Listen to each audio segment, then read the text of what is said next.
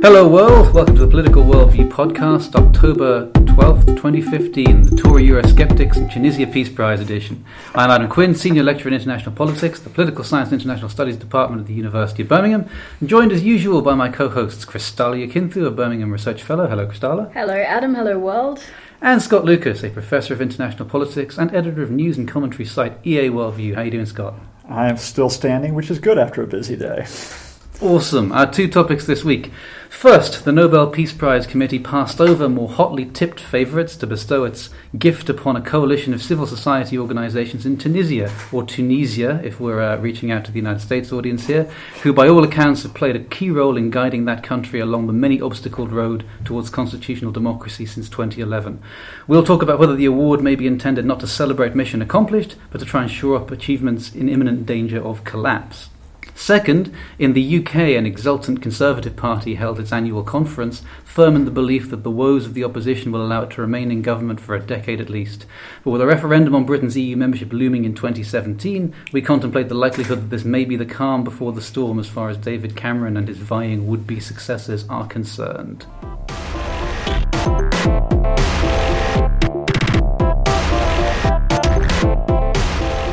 Onward. In 2011, the North African state of Tunisia kicked off what was to become the Arab Spring when protesters overthrew President Zine El Abidine Ben Ali, I think that's all the right parts said the right way, in the first of a wave of topplings of authoritarian governments across the Arab world. Last Friday, the Nobel Peace Prize Committee, which is appointed by the Norwegian Parliament, I now know, picked the so-called Dialogue Quartet to receive the award for 2015. That's a collection of what The Guardian called unionists, employers, lawyers and human rights activists who were instrumental in keeping the constitutional process on track after the assassination of two prominent politicians in 2013. The broader narrative of the Arab Spring has fallen on hard times over recent years, with a military coup in Egypt, a brutal civil war in Syria, and something like anarchy in Libya. In Tunisia, the political process has been under strain as Islamists, secularists, and remnants of the old regime vie to secure their positions, not helped by a number of serious terrorist outrages, including the murder of 38 people, most British, at a tourist resort in June. So is this Peace Prize recognition of a job well done, or an effort to bolster the prestige of the forces of compromise at a time when their good work looks set to unravel? Kristalla, help me out. Does this prize tell me that I should be buying or selling shares in Tunisia's future hopes? Adam, I say keep your shares for now and see how they go over time. Let them level out. I think there are a few things to say mention when we talk about the Tunisian context in this and the awarding of the Nobel Peace Prize. And as you say, they were really an outlier in some pretty interesting list. In a pretty interesting list. There was talk about Merkel, talk about John Kerry and his Iranian counterpart. There was talk about the Pope as well. Much discussed here last Scott's week. favourite person. Nod to him. To award this to the Tunisian Quartet really is an award for hope. And as you point out, I think that it comes in the context of a lot of discussion about the failure of the Arab Spring. And there's been, most of the discussion recently about the Arab Spring has been a lot of chest beating and a lot of woe is us and look at how revolution turns bloody and the world is horrendous. And it is. But I think what it does is bring to our attention, what Tunisia does is bring to our attention the idea that transitions take a long time, that this is a struggle, that democracy isn't something that is unpacked in 5 minutes and then done and dusted. More like 10 to 15? Or? Yeah, 20 minutes if you're a little bit slack. So slow-cooked democracy. You're not helping me. You're asking me about my opinion and you're coming in with slow-cooked democracy, Adam Quinn. You know me, triteness is a skill. Mm-hmm. What I'm trying to say is that I think that the awarding of the Nobel Peace Prize was highlighting that this kind of struggle, this kind of change is hard and it takes time, right? So it brings this idea of the Arab uprisings into a different kind of perspective and it gives it hope. And what we need to remember, I think, is that Tunisia, there's a whole bunch of stuff going on regionally, internally, and globally that the Peace Prize is speaking to. And at the global level, we're talking about the various battles against ISIS, the regional level, we're talking about Libya next door. We're talking about the entire kind of MENA revolutions, uprisings collapsing. And then at the internal level, we're talking about this struggle for democracy and change that's been ongoing for the last kind of 4 or 5 years, and the internal power politicking that you're talking about. But I think what's important is that this achievement of the quartet and the achievement of really the Tunisian revolution sits against all of that kind of grim context. And what they're trying to do in awarding this, I think, is stopping the backsliding of this government, of the Tunisian government, to kind of old ways and the old regime, which has been destabilising the process. So I think that's kind of the shape. What I worry about, there are a few things that are going on inside Tunisia that are important, and that's kind of a destabilised truth and reconciliation process as well that needs to be kind of shored up, and then changes to media laws which are cracking down on freedoms to speak. But what I worry about with this is that the Nobel Peace Prize might be used by the Essebsi government to whitewash what they're doing internally. Say we wouldn't be getting this if it wasn't all fine. And look how amazing the country is doing, and all of this, including our backsliding, including our losing some of our kind of hard-fought democratic kind of legitimacy in some of these key legislative changes over the course of the last 5 years, is part of the struggle. So it legitimizes the changes that they've been doing, which are not democratic, as part of the struggle towards the broader struggle towards democracy. That's what kind of concerns me. Scott, any light to shed for me? Interesting that it's got to be a sign of the Nobel again offering a prize because of hope. I mean, they have done this on numerous occasions. Perhaps the most famous, stroke infamous, would be in 2009 when they gave it to Barack Obama, in the expectation that he might do good things. It was an audacious hope. A very audacious hope, and he didn't necessarily fulfill all that hope at that time, to say the least. In this case, however, it's not just hope, but I think they can point to at least a partial achievement. I mean, Christella's right. Revolutions are always works in progress. Indeed, actually defending rights, defending political legitimacy is always a work in progress. And it's not as if there's a completely unvarnished record of progress here, that the question about control of the media, about control not only of traditional media but of the internet, about what is perceived as possible crackdowns on youth organizations, for example, that's always the fear there. And I think the fear that possibly some people are talking about is that there could be some type of coalition between remnants of the old regime, the Ben Ali regime, with elements of newer parties that would come by and say, look, in order to maintain power, we're basically going to try to shut everyone out. Hasn't happened yet, though.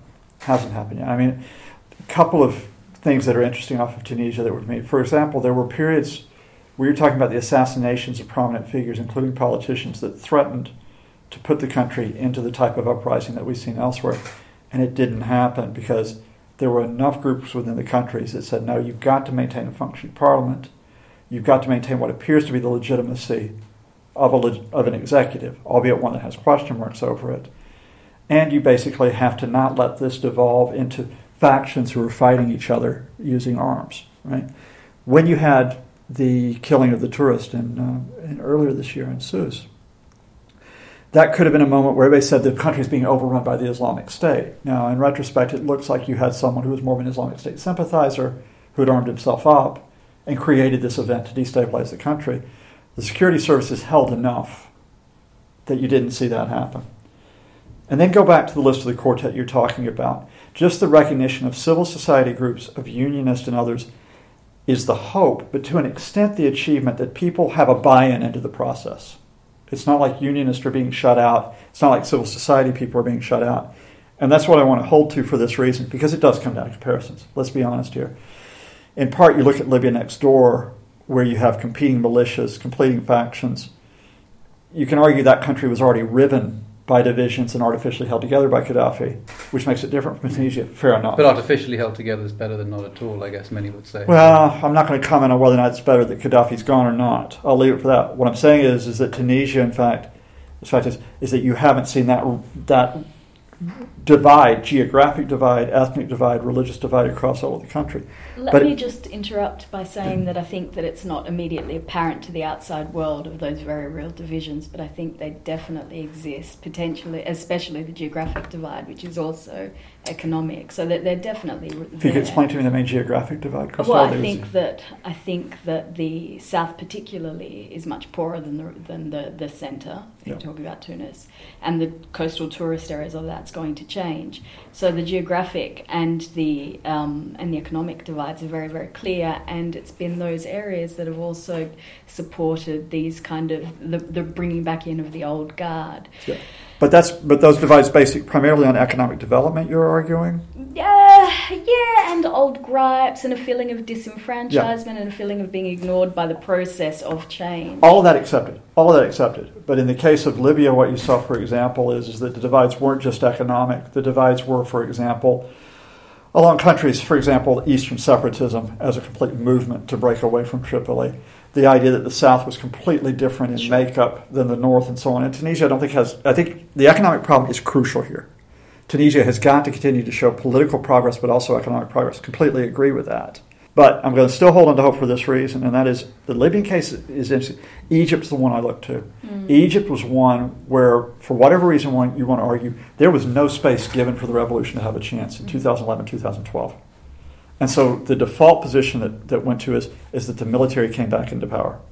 I mean, it's President Sisi, but it's actually General Sisi who's ruling the country, with elements of the old Mubarak elite involved. Mm-hmm. Now, we can say that there are elements of the old guard that are there in Tunisia, but it hasn't happened to the extent that it has in Egypt. No, it hasn't, but that's the caution. Happening. I agree to you, that's the caution. And my question to you in debating this is whether the hope that the Nobel expresses in that type of what you might call new politics, civil society groups, youth groups, lawyers, unionists, whether that is going to be strong enough to prevent a reversion to the old networks of power that we saw in the Ben Ali period. I think that that reversion is already happening. Okay. Has been happening, particularly over the last year.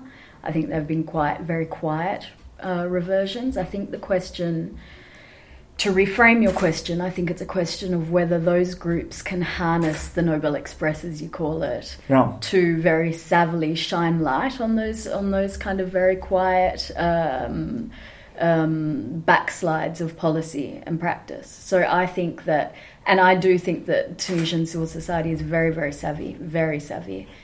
So that would be the next question I have to you, is that unlike other cases where I would argue that Egyptian activists complete respect for what they tried to do in 2011, but I think there's a bit of naivety about the organization of Egyptian civil society, the activists that were there. Syria is just a mess that's completely off the table at this point. The activists are there, but they effectively are outside the country or basically trying to survive. Are the Tunisian civil society activists, and in the broad sense, including organized elements such as unions, do you think they've got enough knowledge to be able to take this Nobel experience and turn it into a dialogue to keep advancing that cause of rights and responsibilities? Or do you think they'll be overwhelmed at the end by the force of the old guard or the old system? I think, speaking about Tunisian civil society, there are a number of fractures in Tunisian civil society, as happens across the board, and particularly in these kind of contexts. So I think that the fractures might deepen with the awarding of this prize, or it might galvanise. So which groups might you see? I think groups that are dealing with truth and reconciliation and dealing with the past specifically, and not always speaking the same language as the broader groups that have been involved in the kind of transition process. And then I think you speak about another set of civil society activists, which for me have been a really key ingredient to leading the transition, which is social change, and particularly around internet activism, net activism, actually. Okay. I guess maybe then to finish my basically more questioning contribution, probably I make 2 points. One is I guess maybe where I'm sort of holding to a little bit of hope is I remember a couple of years ago the prediction was it was all going to come apart because of a hard Islamist takeover. Yeah. That the Ennahda party, which had been the initial party ascendant, which basically goes back to the notion of an Islamic system, that they were basically going to refuse to let anybody else in the door. And yet they modified themselves. They modified. That was the one thing. Now we talk about an old guard, whether the old guard would modify. But that leads me to my second point, which is never liked the label Arab Spring. Always put it in quotes, because the fact is you had all that hope from all those hundreds of thousands, millions of people that organized. And the point you make is an absolute right one. Civil society groups have got to work together. Yeah. They've got to be able to deal with the fact that they're going to have differences at time, but there is a greater good to be pursued. And I think the Tunisian case is an interesting one as to whether that is one where you could see those groups, whether they talk about gender rights, whether they talk about rights of the media, whether they talk about rights of workers. Whenever they come to a bump in the road about working together, they can overcome that and keep pressing that. I mean, that's not to say that the responsibility is all on them, but I think it's going to be a key element in what's to come. I, as you may have noticed, have been a little quiet because I don't have a great deal to say that would be of the required standard about Tunisia. I will say two things about this story. One, I first became aware of the prize being awarded when a media organisation that shall remain nameless inquired whether I would be prepared to comment on it, to which I responded, I don't think that's really my beat, to which their summary of what they wanted was that we just want someone who really hates the Peace Prize, was the summary of what they were looking for. So I suppose my first thought was about the Nobel Peace Prize. It's a funny thing, isn't it? Because part of it, I guess, is that it seems to reward people sometimes for a very narrow area of their contributions. So you get people like Theodore Roosevelt, Henry Kissinger, and whatnot getting awards because they did one thing, but obviously their broader portfolio of attributes. In one case, one of the most militaristic presidents in the history of the United States. In the other case, well, if anyone wants to Wikipedia Henry Kissinger can find out. Should find the definition of war criminal. Yeah, so it's kind of, and then other occasions it's become. I think we might need to consult our lawyers on that one, Scott, but I almost just glossed over that without remarking on it. Maybe we should say other opinions are available. But with regard to other categories, it's sort of become like Time Person of the Year or something, where it seems to get awarded to large, amorphous collectives or groups more than I seem to remember it did in the past. For example, like the European Union? Right, like with a hope to make some kind of, I don't know what, abstract, peculiar statement. Which would make us all Nobel laureates, let's just say. Well, I know that's how I introduce myself. I don't know about you. And the second thing about Tunisia, to take it to the level of the crass interloper with very little area studies, this and the Arab Spring more generally just reinforces to me what an unbelievably difficult operation having a state, holding a state together, managing a state in any way is. I mean, I studied the United States, as we all know, and they are having something that it wouldn't be too much of an overstatement to call a constitutional crisis of sorts at the moment, about how, with division of powers, you get people to have enough of a sense of what the common core of work to be done is to hold institutions together. And, at least they're not at risk of the entire country coming down around their ears imminently and or killing each other. So it's when I look at that and despair of how dysfunctional it is, and then turn my eyes to the rest of the world and see that actually this is, the kind of thing that other people can only aspire to. All I can say is whoever created states in the first place and whoever was holding them together before our current crisis of compromise and governance, feather in their cap, because it seems like a Nobel Peace Prize. They deserve something. Maybe I'll invent my own prize, the Adam Quinn Prize for Order and Stability, sort of gritty realist award. I think Henry Kissinger might be inclined to put his name in the hat for that one too. Anyway. That also segues us quite nicely into the next topic, speaking about order and civility. Something like that. Okay, we now turn to our regular item number of the week, where we attempt to use a number as our crowbar to enter into the territory of a news story that piqued our interest over the course of the last few days. Scott, what have you got for us? Number 17, which was part of the identifier for MH17, which was a flight operated by Malaysian Airlines running from Amsterdam to Kuala Lumpur that was shot down over eastern Ukraine in 2014. Almost 300 people dying. I refer to 17 because the official report has now come out from the Dutch government about the cause of the crash.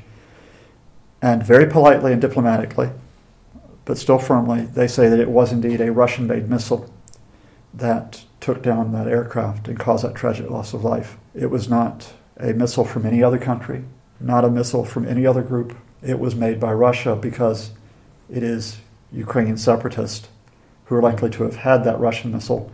Which is not a great surprise to anyone, but we needed to get this Closure. confirmed properly because the Russians have been trying to sow doubt, as is their wont in public affairs. Which leads me to my wider point, is that this story should give us a little bit of closure on what happened. Not to say that the Ukrainian separatists necessarily intended to shoot down a civilian airliner for whatever reasons, but it was a horrible accident in what in effect was a war zone. And it was an accident which was caused in part by the Russians. And I say it because the Russians have been trying for more than a year to obscure their responsibility in eastern Ukraine, let alone this specific tragedy. And they will continue to do so by disparaging the official findings. They've already begun so. Because Russia, for better or worse, you may see what side I fall upon, has basically had a very effective organized propaganda disinformation campaign which extends from Ukraine to Syria into Asia to basically spread fog, dust, mist over events like this. They've done it with respect, in this case, with civilian casualties. They're doing it right now with supporting a Syrian regime by bombing civilians and rebels in the northwest of that country. This will not be the closure on this incident because that Russian campaign will continue. But to the extent that it could support people who say, look, when it's propaganda, you call it out and you don't shy away from calling a spade a spade. So to the extent that anyone is interested in engaging with the objective evidence assembled carefully, this is the definitive conclusion about this. This is the definitive conclusion, and it should be the one on which we base both our immediate reactions and also our skepticism and our judgment about various information and disinformation surrounding Russia and other accidents and tragedies that are to come. Krista, la la la. Yes.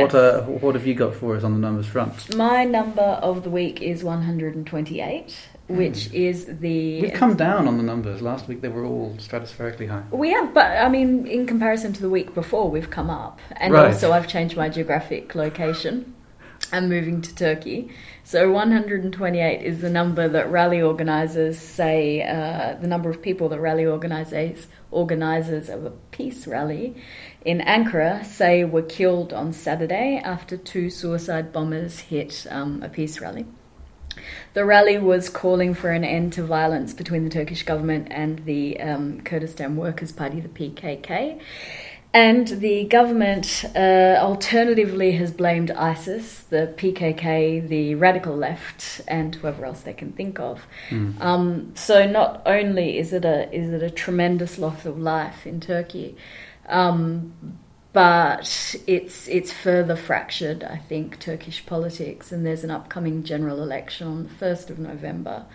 So there are all sorts of things playing out as a result of this, not to mention kind of media blackouts, the fact that when the bombings occurred, the government apparently locked out ambulances instead of letting them through. Seriously now? Seriously, told people. So there was a call for blood donations at surrounding hospitals, and the government put out a counter public statement saying that we do not need any blood, everything is fine, please, nothing to see here. And I'm guessing everything was not fine. Everything was they not really fine. could have done with that blood. And many people died as a result. That is not good. That is. I mean, I know that we talked about Turkey before on this show a few editions ago, and we weren't exactly writing love letters to the government then. But that is disturbing, and they must be very worried about their position if they've decided to go about it that way. Why would they? I don't know behave whether it's so worried recklessly about their position or just there's an utter disregard for human life, and the divisions between respective groups are just so deep that the government has taken this kind of very lockdown position, and it really kind of, like we've been talking today about the various revolutionary movements in the MENA world, and in Turkey also there's been a legacy, like we spoke about, of uprisings in the country, and so I think in part the government reaction is a reaction to activists. And they perceive these people, for having been at this rally, as in some sense fifth columnists or not there. Yes, right. Absolutely. So I think it's just each reaction that the government has, and particularly Erdogan has, is more and more vicious, and is perceived as more and more vicious. Wow, Turkey, you are not the good guys Nope. this week, by the sounds of it. Your government, at least, your citizens sound like they could do with being treated a bit better by you. Okay, so my number of the week is not really about a story from this week, but it is about a calculation device that was released this week, and the number is $5,200. There we go. The number's crept back up again. Yeah, we've got back up to 4 figures with a comma, if you're so inclined.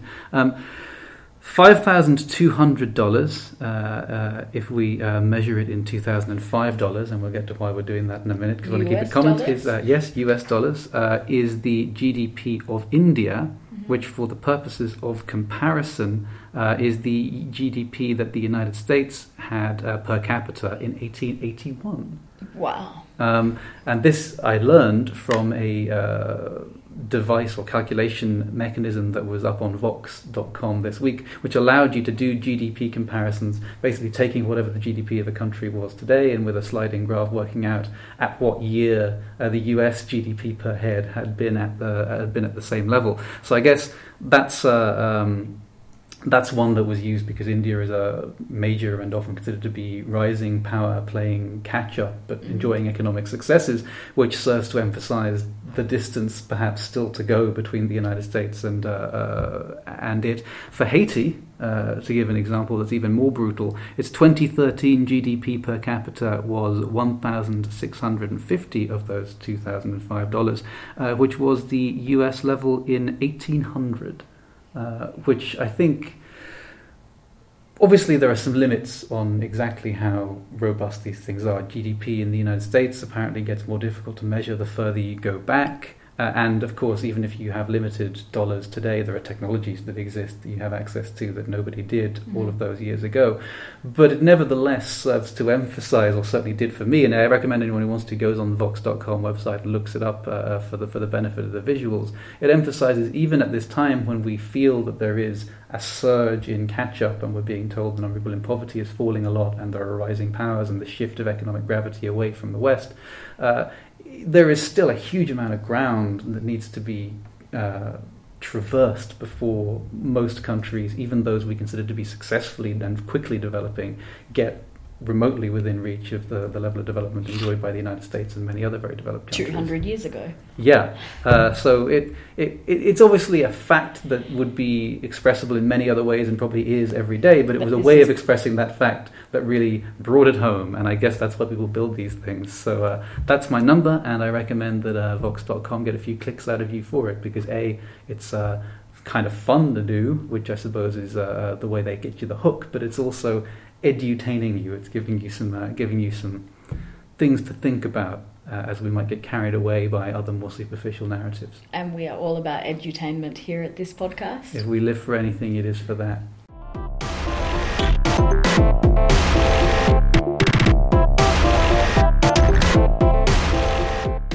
Last week, the British Conservative Party descended upon Manchester for its annual conference. The Chancellor of the Exchequer, George Osborne, made it clear that he intends to see through his planned programme of cuts while claiming to be the true party of Labour.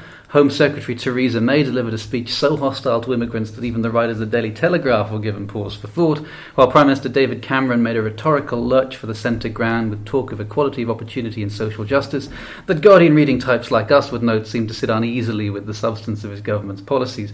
Perhaps the largest elephant in the room, however, was the blue one with the ring of stars around it in the form of the European Union. The government has pledged to renegotiate elements of Britain's commitments to the Union and then put the UK's membership to the people in an in-out referendum in 2017. The Conservative Party was ravaged by internal warfare over Europe in the 1990s, and many wonder if we're set for more of the same, with government ministers potentially campaigning on opposite sides of a contest that could well end up with Britain outside the EU and the Prime Minister's authority and credibility shredded. Scott, please tell me that's not going to happen, or at least the first bit. I could probably live with some Tory civil war, but what do you think? I actually don't think that we'll get a Tory civil war equivalent to what we got in the 1990s when they were debating about their relationship to what then was evolving into the single currency. That later development of the EU coming out of the old European Economic Community. I think you're going to see the vast majority of the Conservative Party, in contrast to the UK Independence Party, very firmly swinging behind the yes vote. And I think that's going to be because money talks, and BS walks, to modify my grandfather's phrase. You can take Britain out of Europe by a referendum, and if you do, it will be, if not the death knell for this country, it will be a ball and chain around this country for decades. Britain made this mistake before, and I'll be interested to see if this is a theme in the campaign. They made this mistake before in the 1950s, when they didn't come into the EC in its first incarnation. They suffered economically because of it. They then, partly because of that mistake, tried to come in the 1970s at a time when they were very much on the economic back foot. Britain, contrary to a lot of the rhetoric that comes out from the anti-Europe people, has benefited economically from being part of this association. For all the frustrations of Europe, for all the frustrations of its legal mechanisms, its regulations, for all the difficulties of organizing so many nations, economically, these countries hang together or they hang separately. The example of countries such as Ireland, for example, who have been within Europe and who are coming out of that now to experience growth rates. What if Ireland had been outside of Europe, whether that had been impossible would have been an interesting question. Now, do I say for certainty that you'll get a yes vote? No, I don't say it for certainty, but I would think that most businesses, the power of the city, and therefore a lot of the media coverage linked to those groups will be proclaiming they're neutral, but will be trying very subtly to say, go for a yes vote. I think a lot of institutions in this country, and for example, universities, who stand to lose big time if we come out of Europe at an intellectual level and also at a financial level, I think they will basically be trying to say, look, let's try to educate people, but try to educate them and move towards a certain way. And personally, I think it's a good thing. I mean, that which declares my colors. I may be wrong. It may be that there's such a groundswell of opinion whipped up by the UK Independence Party, by other factions, that people will not look at the economic common sense. They'll go with an emotion. Because, let's face it, nobody's going to go into the details of the various European legislation. They're not going to go into the details of the European political or court system. It'll be things about, does England, stroke Britain, stand sovereign if it is within Europe? It's going to be issues like immigration, which are going to be whipped up in service of whether trying to get us out of Europe. And that can sway some people. But I think I'll go in that just as in the 1970s, Britain came in, despite a very organized campaign at that point by the Labour Party to resist the effort. They stay in this time. I just feel like I'm living in an alternate reality. I don't understand, both on the front of the Conservative Party conference and this whole Brexit debate. I don't... The sheer logistics, the damage, as you point out, economically, intellectually, and in terms of Britain's very real isolation, I really wonder about how that could all happen. And what makes me...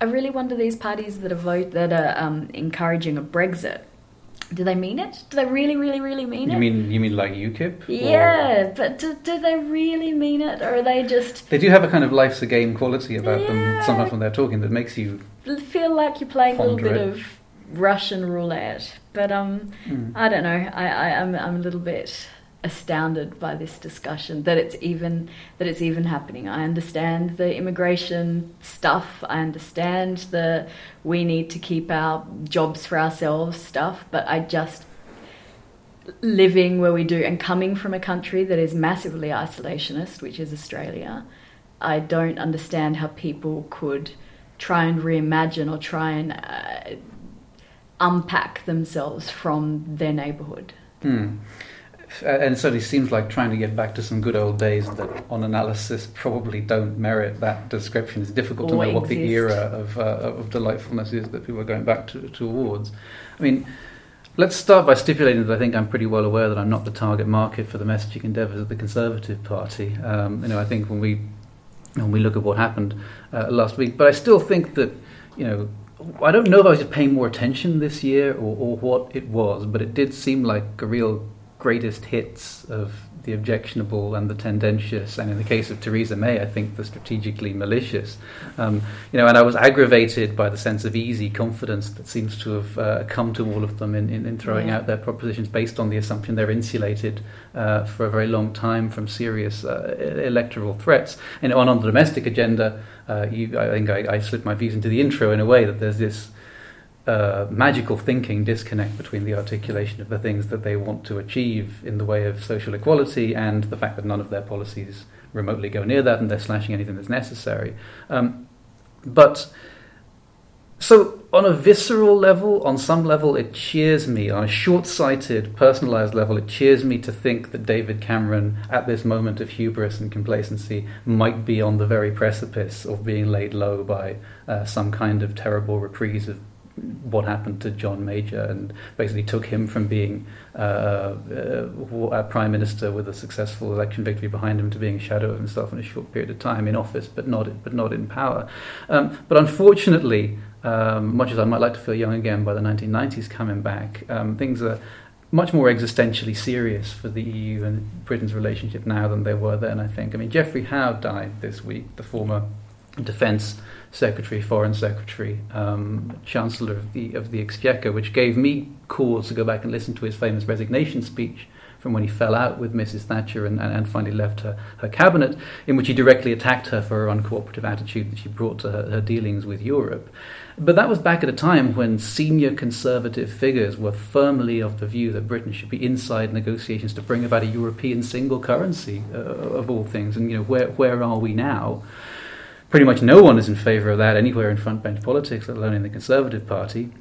The Conservative Party has, in the 25 years since, basically purged its entire pro-European tendency, at least as it would have been recognised in those days, and the spectrum has totally moved, so that the once fringe position of wanting totally out of the European Union is now a respectable rump within the Conservative Party.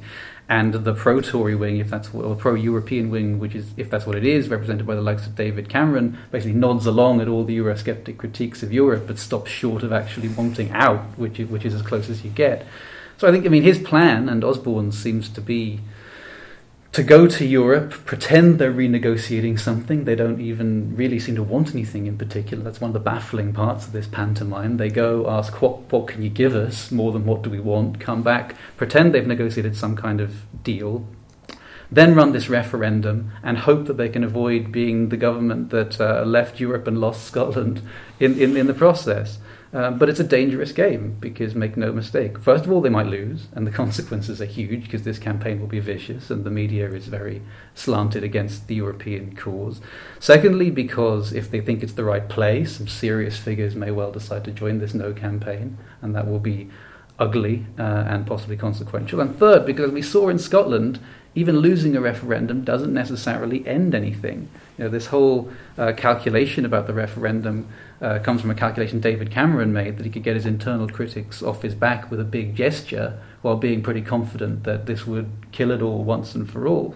But I don't think the evidence guarantees... Certainly the evidence shows that he hasn't got anyone off his back and killed the issue before the referendum, and I'm not even sure that the referendum, if the result is relatively close, is going to produce that kind of closure either. So I think more and more it seems like they've been playing with fire, and maybe he will be remembered as a statesman who deftly managed a difficult moment in British public opinion, I don't know. But even he, if you asked him privately at this point, must be feeling like he's rolled the dice, and he's basically waiting to see how it turns out. Like you, I'm sort of flabbergasted by the scope of the irresponsibility that could get us to this point, yet here we are.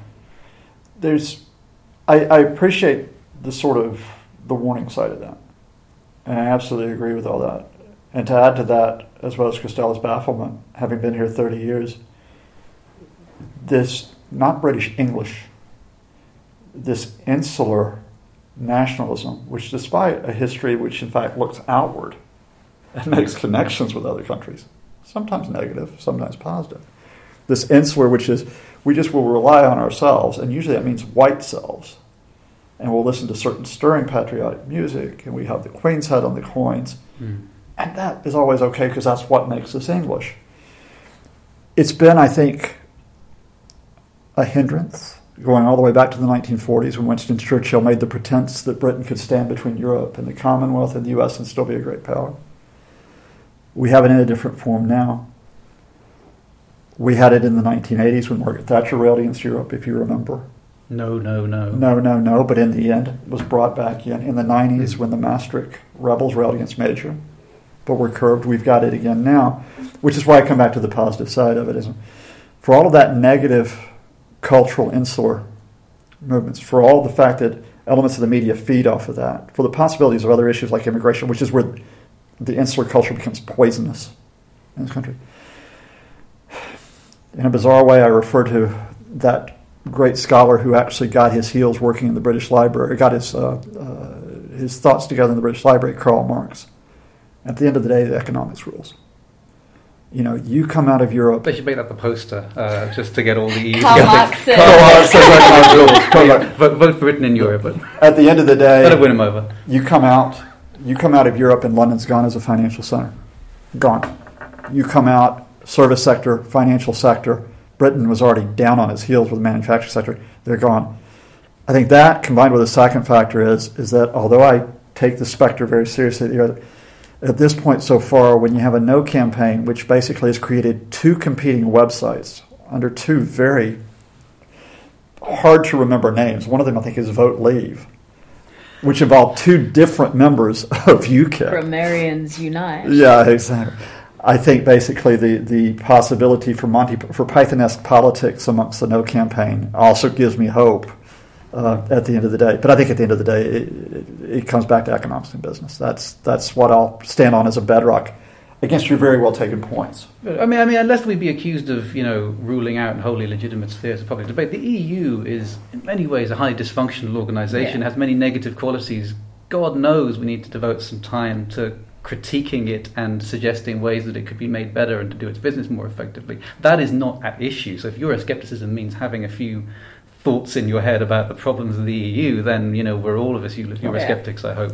Agreed. The issue is, what is your solution to that? And the Eurosceptic solution in its extreme form is that you take your ball and go home and then build an iron fence around your home while you're sitting in it with your ball. Made from construction drawn from the north of England. Right. And it just seems so impractical as a solution to some of the things they say they care about, because, the EU is still going to be there. It's still going to set its rules. This mythical free trade area is going to still have all those rules imposed on Britain if it's going to work with them. So I can't help thinking that those must be some kind of layer over the top of what are really identity-oriented concerns. Or there's something darker and less pleasant that represents, I think, at least my least favourite part of the British cultural soul that is really what's likely to fuel this campaign. Because I just don't see that you could sit and look at the practicalities and come to the conclusion, yes, this is the wise and sober way forward, because you just don't get most of the benefits that it's claimed that you're going to get from independence, if that's even the right word. I think that's very astute, Adam, as a insight, as a point, and as a tendentious assertion, as a thing that exists, and Scott has brought it out as well. But if that's the case, if it's about identity politics and threats to identity and reshaping of identity, then what kind of discussions need to be had, and in what contexts, to make people who are feeling threatened perhaps feel more secure, or to address those kind of underlying identity issues, which are dark and deep and all of that, but are also important to address. I guess is my final contribution here. Speaking as someone who's come into this country, as you may know from the outside, and again referring to England within Britain, I would hope this message could come across. This country, unlike where I grew up, has a range of cultures, ethnicities, groups, many of whom have come to in previous generations and have settled here. They work here, the kids go to school here, they attend religious services here, they're in community organizations here. These are people who have come from the Caribbean, who have come from South Asia, who have come from North America, even a few Australians who came back the other way. from the original migration, right? The odd Irish guy. And the odd Irish guy as well. The very odd Irish guy who comes in as well. They all walk into a bar. Billy Bragg, the great English songwriter, tried to reclaim English identity by saying, look, the English flag should not be seen as a negative flag held by the British National Party, the English Defence League. He says you embrace the cross of St. George in the way that people say you should do, but you embrace it as an inclusive flag that embodies a lot of people with a lot of connections around the world who have chosen to settle here. It's not an exclusive flag that shuts people out. And the more that you bring people in, rather than shutting them out, that's part of what Europe said it was going to do after World War II, and that's part of what I hope England would say that it could do in the 21st century. I hope so too. So we're agreed on Karl Marx and Billy Bragg as the two front people to win over the UKIP floaters for the ultimate referendum outcome. Excellent. I think we've set the world to rights. Thank you very much for listening to us. You can find us, that is the podcast, at Poll Worldview on Twitter. I'm Adam Quinn. You can find me at AdamQuinn161 on Facebook, which I guess means I got in pretty early on that bandwagon. I'm also at Adam James Quinn on Twitter, which I don't use very much, but you're more than welcome to find me there. My co-host have been Cristali Yakinthu. Where can people find you? You can find me at Yakinthu, YAKINTHOU on Twitter. Got a monopoly on that one. Mm-hmm. Scott had to dart out of the room to catch himself some emergency preparations for his trip abroad tomorrow, but I'm assured you can find him at ScottLucas_EA, and also he would encourage you to visit eaworldview.com, his website. Our producer, as always, is Conor McKenna. You've been listening to us from the Pulsys department at the University of Birmingham in England. We will be back very soon, and we very much hope you will be too. Bye.